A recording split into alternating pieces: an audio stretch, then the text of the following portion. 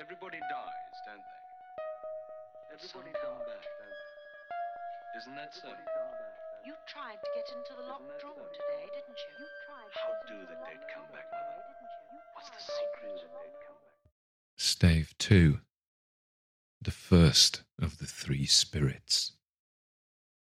When Scrooge awoke, it was so dark that looking out of bed, he could scarcely distinguish the transparent window from the opaque walls of his chamber.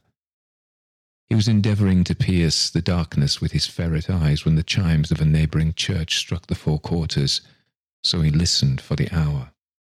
To his great astonishment, the heavy bell went on from 6 to 7, and from 7 to 8, and irregularly up to 12, then stopped. 12? It was past 2 when he went to bed. The clock was wrong. An icicle must have got into the works. 12. He touched the spring of his repeater to correct this most preposterous clock. Its rapid little pulse beat 12, and stopped.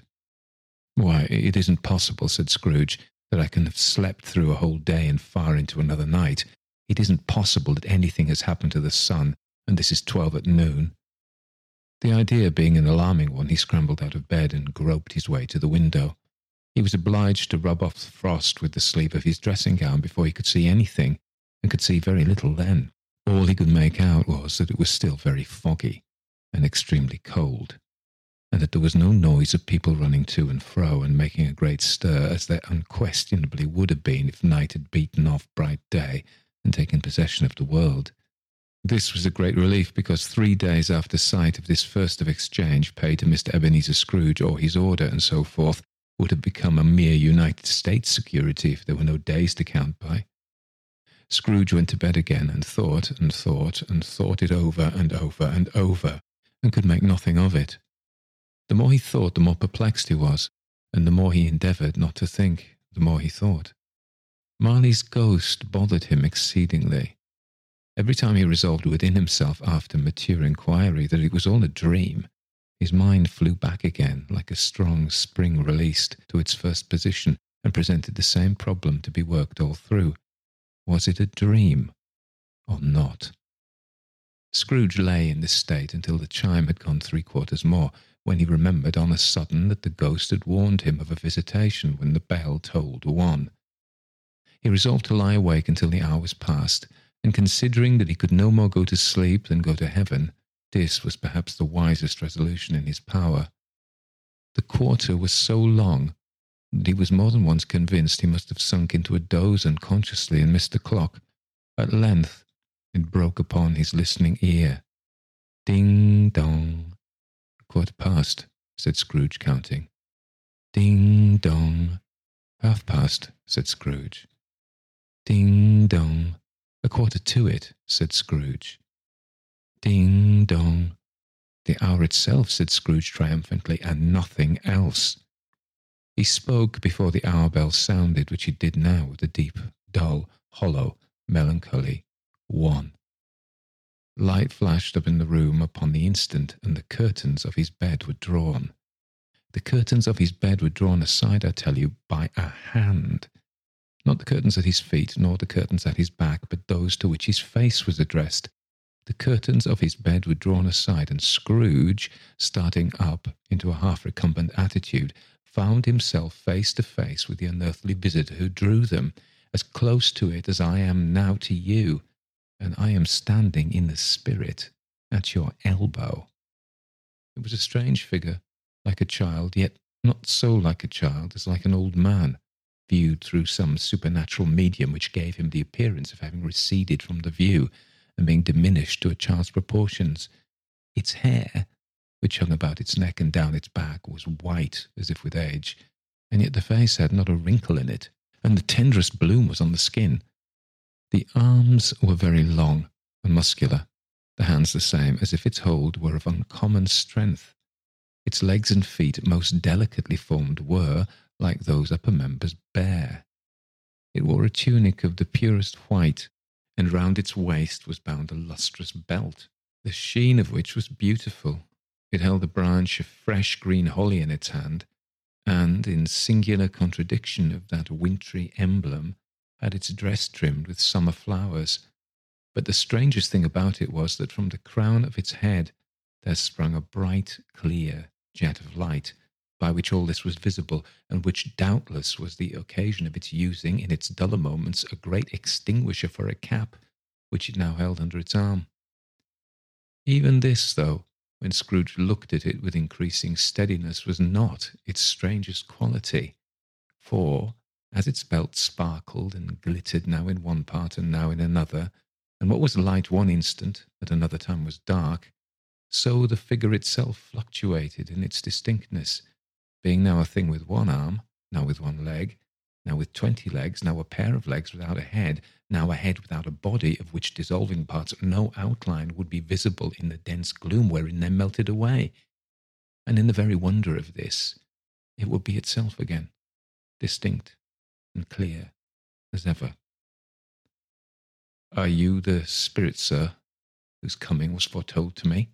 asked Scrooge. "I am." The voice was soft and gentle, singularly low, as if instead of being so close beside him, it were at a distance. "Who and what are you?" Scrooge demanded. "I am the ghost of Christmas past." "Long past?" inquired Scrooge, observant of its dwarfish stature. "No, your past." Perhaps Scrooge could not have told anybody why if anybody could have asked him, but he had a special desire to see the spirit in its cap, and begged him to be covered. "What," exclaimed the ghost, "would you so soon put out with worldly hands the light I give?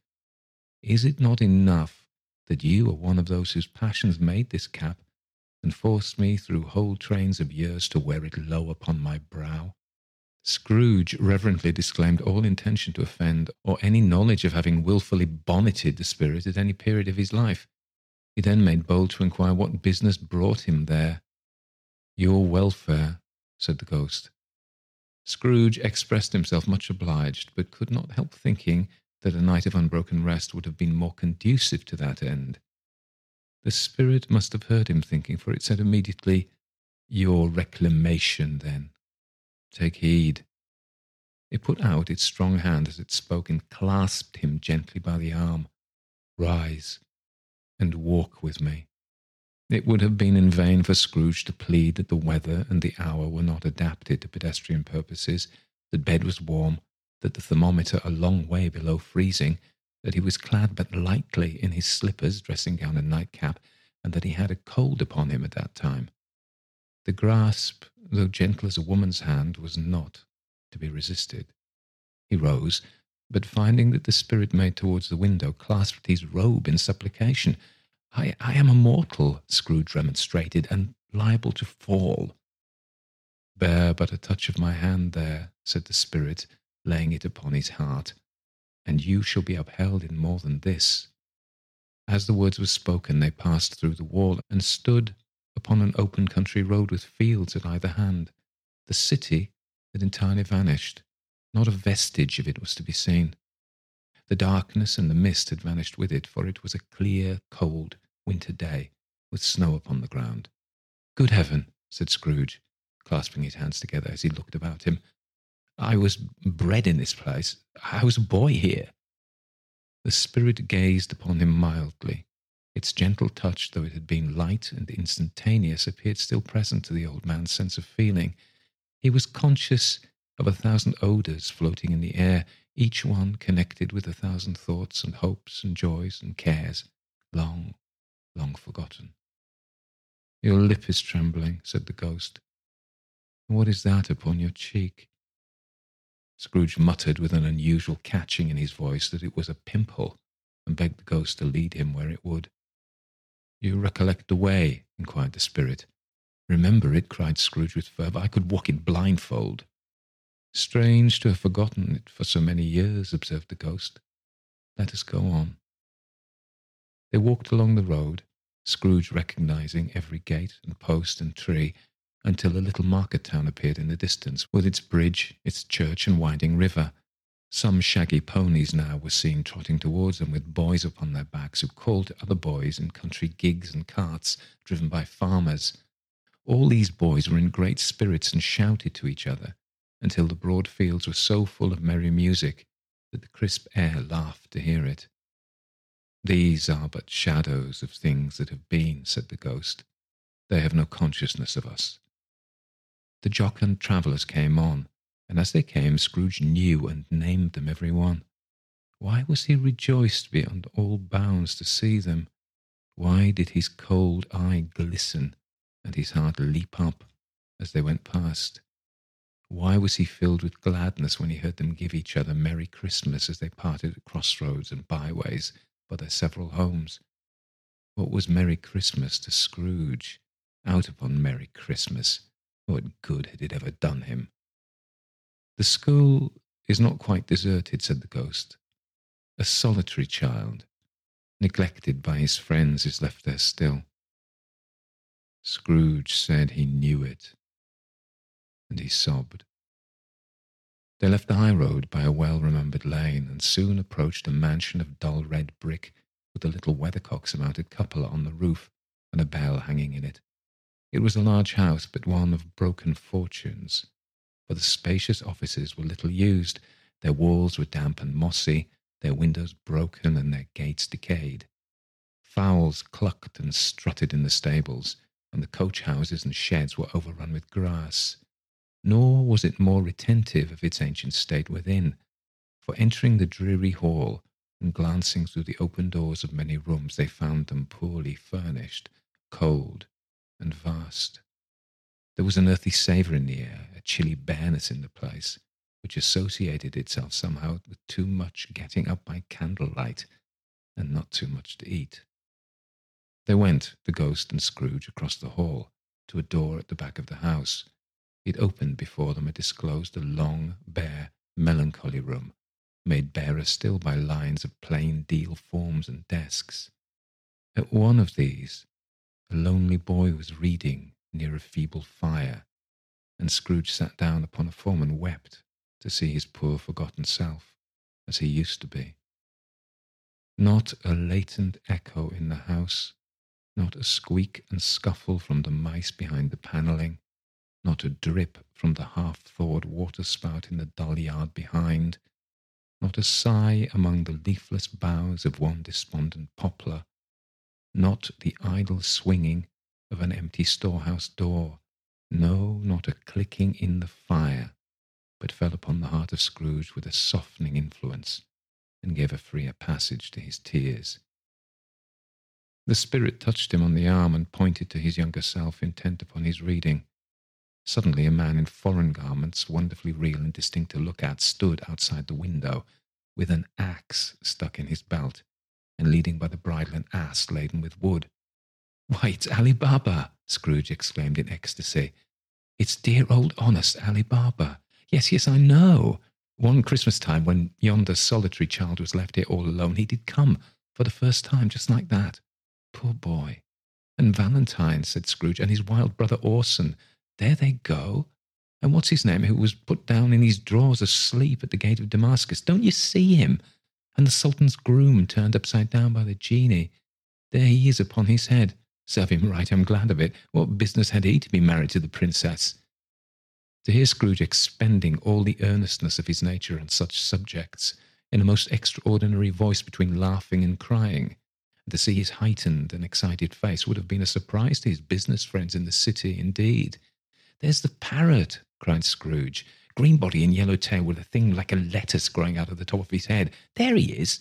Poor Robinson Crusoe, he called him when he came home again after sailing round the island. Poor Robinson Crusoe, where have you been, Robinson Crusoe?" The man thought he was dreaming, but he wasn't. It was the parrot, you know. There goes Friday, running for his life to the little creek. "Hello! Hoop! Hello!" Then, with a rapidity of transition very foreign to his usual character, he said, in pity for his former self, "Poor boy," and cried again. "I wish," Scrooge muttered, putting his hand in his pocket and looking about him after drying his eyes with his cuff. "But it's too late now." "What is the matter?" asked the spirit. "Nothing," said Scrooge, "nothing. There was a boy singing a Christmas carol at my door last night. I should like to have given him something. That's all." The ghost smiled thoughtfully and waved its hand, saying as it did so, Let us see another Christmas. Scrooge's former self grew larger at the words, and the room became a little darker and more dirty. The panels shrunk, the windows cracked, fragments of plaster fell out of the ceiling, and the naked laths were shown instead. But how all this was brought about, Scrooge knew no more than you do. He only knew that it was quite correct, that everything had happened so. So, the day he was alone again, when all the other boys had gone home for the jolly holidays. He was not reading now, but walking up and down despairingly. Scrooge looked at the ghost, and with a mournful shaking of his head, glanced anxiously towards the door. It opened, and a little girl much younger than the boy came darting in, and putting her arms about his neck and often kissing him, addressed him as her dear, dear brother. "I've come to bring you home, dear brother," said the child, clapping her tiny hands and bending down to laugh. "To bring you home, home, home." "Home, little fan," returned the boy. "Yes," said the child, brimful of glee. "Home, for good and all. Home for ever and ever. Father is so much kinder than he used to be, that home's like heaven. He spoke so gently to me one dear night when I was going to bed, that I was not afraid to ask him once more if you might come home. And he said, yes, you should, and sent me in a coach to bring you. And you're to be a man," said the child, opening her eyes, "and are never to come back here. But first, we're to be together all the Christmas long and have the merriest time in the whole world." "You're quite a woman, little fan," exclaimed the boy. She clapped her hands and laughed and tried to touch his head, but being too little, laughed again and stood on tiptoe to embrace him. Then she began to drag him in her childish eagerness towards the door, and he, nothing loath to go, accompanied her. A terrible voice in the hall cried, "Bring down Master Scrooge's box there." And in the hall appeared the schoolmaster himself, who glared on Master Scrooge with a ferocious condescension and threw him into a dreadful state of mind by shaking hands with him. He then conveyed him and his sister into the veriest old well of a shivering best parlour that ever was seen, where the maps upon the wall and the celestial and terrestrial globes in the windows were waxy with cold. Here he produced a decanter of curiously light wine and a block of curiously heavy cake, and administered instalments of those dainties to the young people, at the same time sending out a meagre servant to offer a glass of something to the post-boy, who answered that he thanked the gentleman, but if it was the same tap as he had tasted before, he'd rather not. Master Scrooge's trunk being by this time tied onto the top of the chaise, the children bade the schoolmaster good-bye right willingly, and getting into it drove gaily down the garden sweep, the quick wheels dashing the hoar-frost and snow from off the dark leaves of the evergreens like spray. "Always a delicate creature whom a breath might have withered," said the ghost. "But she had a large heart." "So she had," cried Scrooge. "You're right. I'll not gainsay it, spirit. God forbid." "She died a woman," said the ghost, "and had, as I think, children." "One child," Scrooge returned. "True," said the ghost. "Your nephew." Scrooge seemed uneasy in his mind and answered briefly, "Yes." Although they had but that moment left the school behind them, they were now in the busy thoroughfares of a city, where shadowy passengers passed and repassed, where shadowy carts and coaches battled for the way, and all the strife and tumult of a real city were. It was made plain enough by the dressing of the shops that here too it was Christmas time again, but it was evening, and the streets were lighted up. The ghost stopped at a certain warehouse door and asked Scrooge if he knew it. "Know it," said Scrooge. "Was I apprenticed here?" They went in. At sight of an old gentleman in a Welsh wig sitting behind such a high desk that if he had been 2 inches taller he must have knocked his head against the ceiling, Scrooge cried out in great excitement, "Why, it's old Fezziwig, bless his heart! It's Fezziwig alive again!" Old Fezziwig laid down his pen and looked up at the clock, which pointed to the hour of 7. He rubbed his hands, adjusted his capacious waistcoat, laughed all over himself from his shoes to his organ of benevolence, and called out in a comfortable, oily, rich, fat, jovial voice, "Yo-ho there, Ebenezer! Dick!" Scrooge's former self, now grown a young man, came briskly in, accompanied by his fellow apprentice. "Dick Wilkins, to be sure," said Scrooge to the ghost. "Bless me, yes. There he is. He was very much attached to me, was Dick. Poor Dick. Dear, dear." "Yo-ho, my boy," said Fezziwig. "No more work tonight. Christmas Eve, Dick. Christmas, Ebenezer. "Let's have the shutters up," cried old Fezziwig with a sharp clap of his hands, "before a man can say Jack Robinson." You wouldn't believe how those two fellows went at it. They charged into the street with the shutters. 1, 2, 3, had 'em up in their places.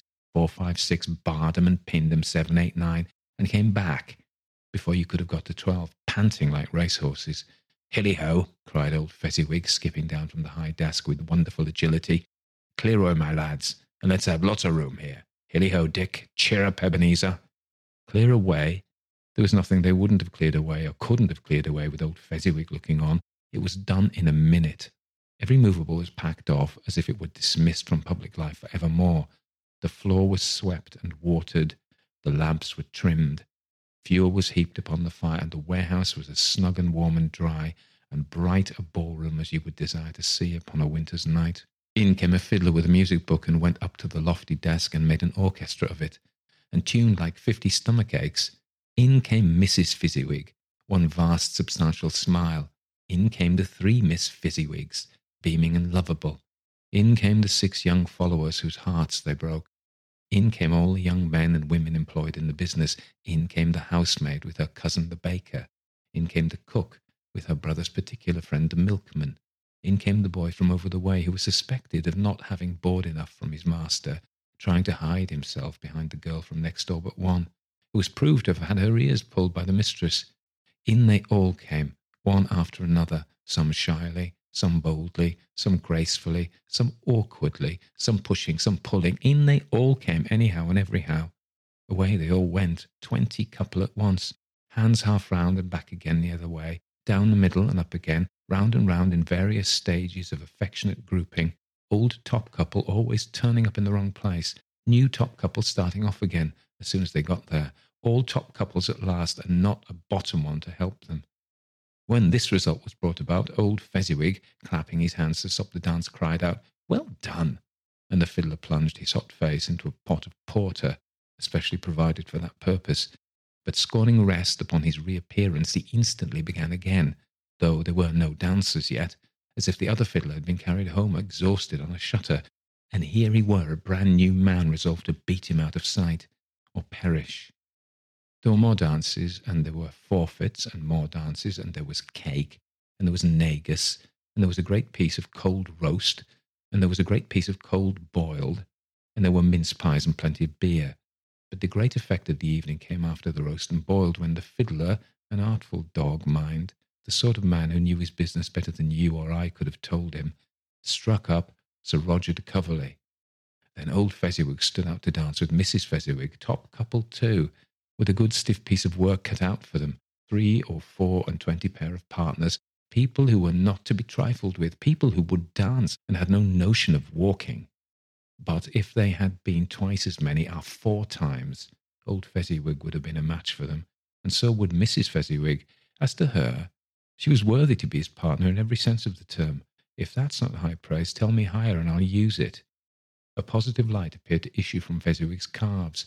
They shone in every part of the dance like moons. You couldn't have predicted at any given time what would have become of them next.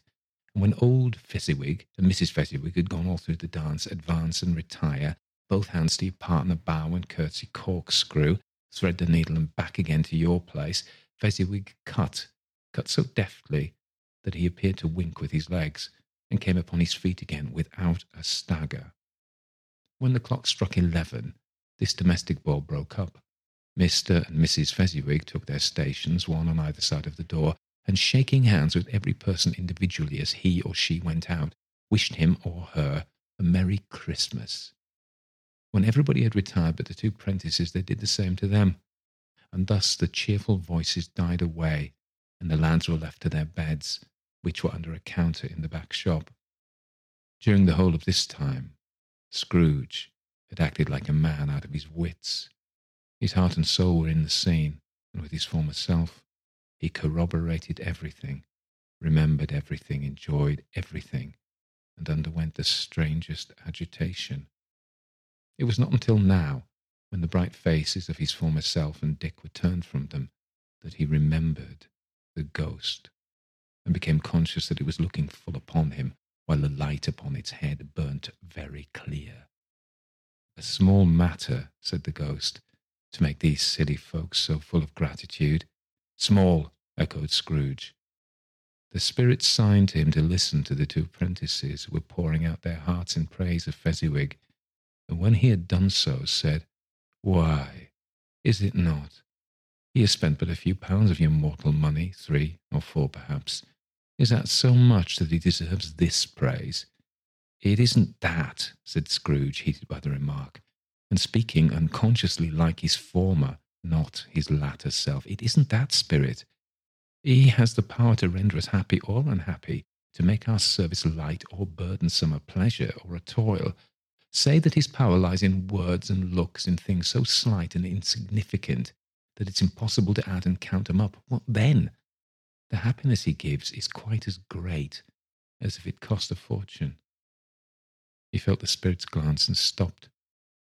"What is the matter?" asked the ghost.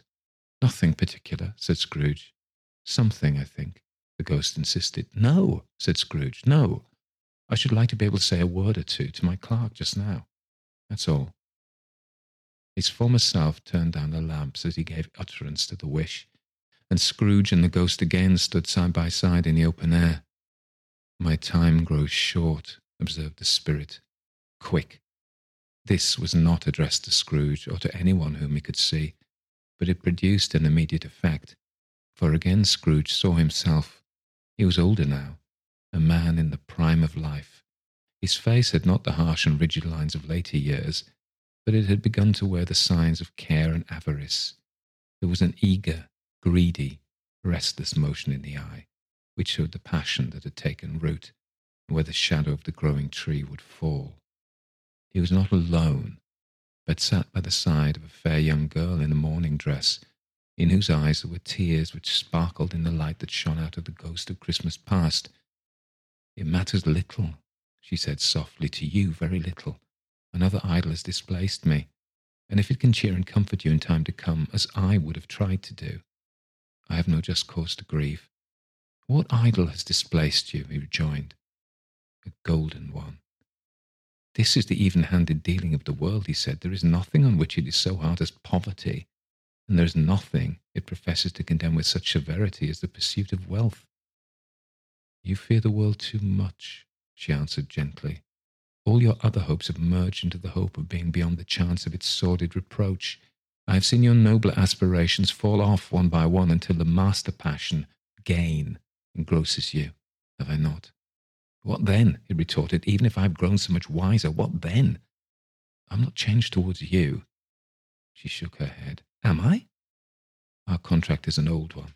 It was made when we were both poor and content to be so, until in good season we could improve our worldly fortune by our patient industry. You are changed. When it was made, you were another man. I was a boy," he said impatiently. "Your own feeling tells you that you are not what you are," she returned. "I am.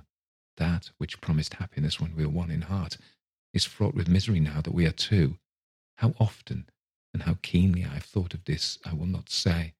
It is enough that I have thought of it and can release you. Have I ever sought release? In words? No, never. In what then? In a changed nature, in an altered spirit, in another atmosphere of life, another hope as its great end, in everything that made my love of any worth or value in your sight. If this had never been between us," said the girl, looking mildly, but with steadiness upon him, "tell me, would you seek me out and try to win me now?" Ah, no. He seemed to yield to the justice of this supposition in spite of himself, but he said with a struggle, "You think not." "I would gladly think otherwise if I could," she answered. "Heaven knows. When I have learned a truth like this, I know how strong and irresistible it must be. But if you were free today, tomorrow, yesterday, can I even believe that you would choose a dowerless girl, you, who in your very confidence with her weigh everything by gain? Or choosing her, if for a moment you were false enough to your one guiding principle to do so, do I not know that your repentance and regret would surely follow? I do, and I release you, with a full heart, for the love of him you once were." He was about to speak, but with her head turned from him, she resumed, "You may, the memory of what is past half makes me hope you will, have pain in this, a very, very brief time, and you will dismiss the recollection of it gladly as an unprofitable dream from which it happened well that you awoke. May you be happy in the life you have chosen." She left him, and they parted. "Spirit," said Scrooge, "show me no more. Conduct me home. Why do you delight to torture me?" "One shadow more," exclaimed the ghost. "No more," said Scrooge. "No more. I don't wish to see it. Show me no more." But the relentless ghost pinioned him in both his arms and forced him to observe what happened next. They were in another scene and place, a room not very large or handsome, but full of comfort. Near to the winter fire sat a beautiful young girl, so like that last that Scrooge believed that it was the same until he saw her, now a comely matron, sitting opposite her daughter. The noise in this room was perfectly tumultuous, for there were more children there than Scrooge, in his agitated state of mind, could count, and unlike the celebrated herd in the poem, there were not 40 children conducting themselves like one, but every child was conducting itself like 40. The consequences were uproarious beyond belief, but no one seemed to care. On the contrary, the mother and the daughter laughed heartily and enjoyed it very much, and the latter, soon beginning to mingle in the sports, got pillaged by the young brigands most ruthlessly. What would I not have given to be one of them? Though I never could have been so rude. No, no, I wouldn't for all the wealth of all the world have crushed that braided hair and torn it down. And for the precious little shoe, I wouldn't have plucked it off. God bless my soul to save my life. As to measuring her waist in sport as they did, bold young brood, I couldn't have done it. I should have expected my arm to have grown round it for a punishment and never to come straight again. And yet I should have dearly liked, I own, to have touched her lips, to have questioned her, that she might have opened them, to have looked upon the lashes of her downcast eyes and never raised a blush, to have let loose waves of hair, an inch of which would be a keepsake beyond price. In short, I should have liked, I do confess, to have the lightest license of a child, and yet to have been man enough to know its value. But now a knocking at the door was heard, and such a rush immediately ensued that she, with a laughing face and plundered dress, was borne towards it in the centre of a flushed and boisterous group, just in time to greet the father, who came home attended by a man laden with Christmas toys and presents. Then the shouting and the struggling and the onslaught that was made on the defenceless porter, the scaling him with chairs for ladders to dive into his pockets, despoil him of brown paper parcels, hold on tight by his cravat, hug him round his neck, pommel his back, and kick his legs in irrepressible affection. The shouts of wonder and delight with which the development of every package was received, the terrible announcement that the baby had been taken in the act of putting a doll's frying pan into its mouth and was more than suspected of having swallowed a fictitious turkey glued on a wooden platter, the immense relief of finding this a false alarm, the joy and gratitude and ecstasy, they are all indescribable alike. It is enough that by degrees the children and their emotions got out of the parlour, and by one stair at a time up to the top of the house where they went to bed, and so subsided. And now Scrooge looked on more attentively than ever, when the master of the house, having his daughter leaning fondly on him, sat down with her and her mother at his own fireside, and when he thought that such another creature, quite as graceful and as full of promise, might have called him father, and been a springtime in the haggard winter of his life, his sight grew very dim indeed. "Belle," said the husband, turning to his wife with a smile, "I saw an old friend of yours this afternoon." "Who was it?" "Guess." "How can I? Tut, don't I know?" she added in the same breath, laughing as he laughed. "Mr. Scrooge. Mr. Scrooge it was. I passed his office window, and as it was not shut up and he had a candle inside, I could scarcely help seeing him. His partner lies upon the point of death, I hear, and there he sat alone, quite alone in the world, I do believe." "Spirit," said Scrooge in a broken voice, "remove me from this place." "I told you these were shadows of the things that have been," said the ghost, "that they are what they are. Do not blame me." "Remove me," Scrooge exclaimed. "I cannot bear it."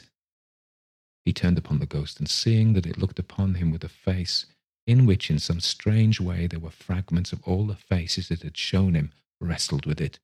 Leave me, take me back, haunt me no longer.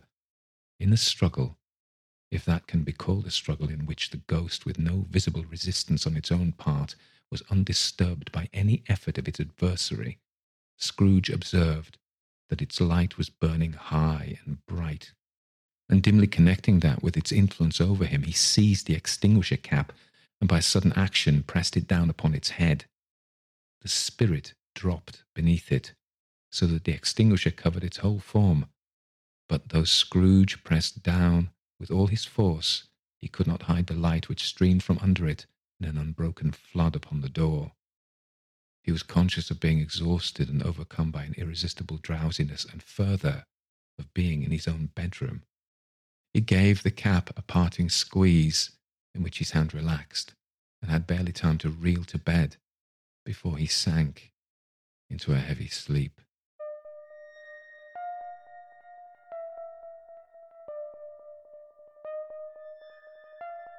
Everybody dies, don't they? Everybody come back, don't they? Isn't that so? You tried to get into the locked room today, didn't you? How do the dead come back, Mother? What's the secret? Well, that was part 2 of A Christmas Carol by Charles Dickens, The Ghost of Christmas Past. And it was a good one, wasn't it? I'm very, very much enjoying Dickens's work. I've got nothing much to say. I don't like to say too much because in the first episode we can talk about the story and then we can wrap it up in the final episode. So what is there to say in between times? Of course, I'll always find something. So what I would like to say is, you know, as an author, these days, you're told, cut everything out. Cut everything extraneous and superfluous out. All extra words, go. And all scenes that you don't need, get rid of them, okay? And I think that's driven by cinema, you know. I actually do think that's driven by cinema because cinema is very much time-based. Nobody wants to sit in a cinema for too long. So as films have got shorter, that was the thing. Just cut it all out, cut all the bits out, and novels follow that. I think I might not be completely right in that, but it's just an idea. However, this isn't what Dickens does. Dickens and the Victorians were paid by there were serials, they published as serials. They were paid by the word. So Dickens would just add bits in. If you were going to take your scalpel to this, you would cut out whole chunks. You could probably achieve what the regret that we want to do with 2 of the scenes. And the Fezziwig scene could go probably, but wasn't it great? So, as I was driving along today, I was thinking about this, and I was thinking sometimes it's like a musical piece. You could cut out all the bits of a musical piece you didn't need and just have the bare bones of it. But actually, we listen to the music because we enjoy the music, the repetition, the sounds, the melodies. And I was struck in listening to the Fezziwig bit. And also, there were some lovely descriptions. I really liked the description of the spirit's belt for some reason in the beginning, and the sound of the clock. But then when they appear in this country lane, he really paints that very well. So the pleasure is in being there for me, in him allowing me to visit Fezziwig. And sure, you could have probably cut the Fezziwig bit out. And I think most of the adaptations they make for TV and serials and things like that, which are time-bound, they do that. But the pleasure is in the pudding. It's in the consumption of it. And I didn't think it was over long. So that's my only thought. The music, I play Hartwood Institute, and I was recently in touch with Gray Malkin of Hair in the Moon. Ex-Hair in the Moon. They now no longer exist. But Gray Malkin's still producing weird and wonderful music. And I mean, both those things, weird, but it is wonderful. So I've got another of his. He did a collaboration with a Czech guy called Kentin Živek, and the album is called The Haunted Cabaret, and it is bizarre. My favourite track, I think, at the moment is The Liquorist, which is great, but it's a bit long. Anyway, I'm going to play a very short bit from Kentin Živek and Gray Malkin, the Hair in the Moon, and then I'm going to play one from Hartwood Institute's Witch Season, which I've been raving about. This is called Circle of Protection. If any other musicians out there, you know I've done Voynich. I put Voynich on. I like a bit. I don't know if this is appropriate for the podcast, but it's just an exploration, isn't it? The whole thing. Throw it at the wall and see what sticks, like spaghetti bolognese. What sticks? So play some music. And inevitably, it's my taste. I listen to all kinds of music, but these hauntological bits I find quite eerie. There you are. That's what I've got to say. So also, you can support them by clicking back to them and getting some of their stuff on Bandcamp. You can listen to it either on SoundCloud or Bandcamp for free, I think, a fair bit. And as for my own begging bowl, my book, More Christmas Stories, is out. More Christmas Stories by Tony Walker. And I had the help of my beta readers. I said that last time. Link in the show notes.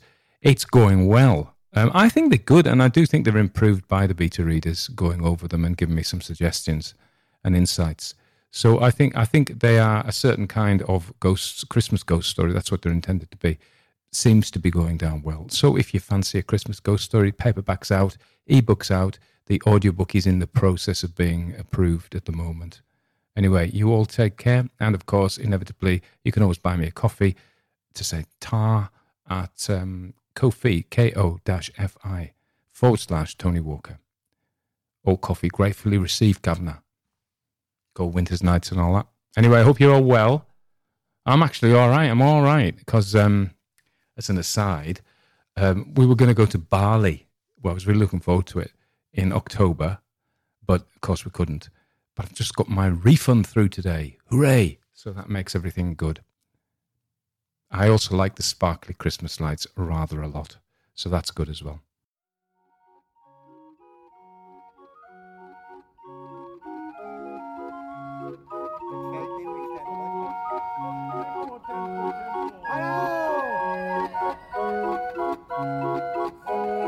Schön, dass ihr dabei seid.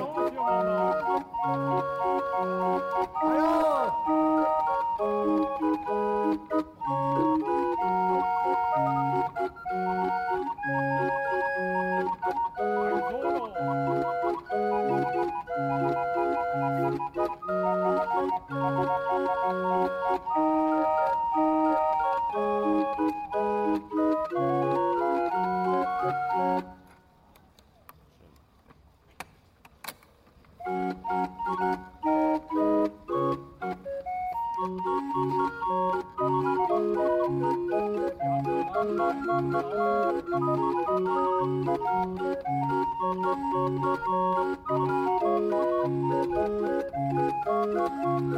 Geht ja mal langsam, die anderen gehen ja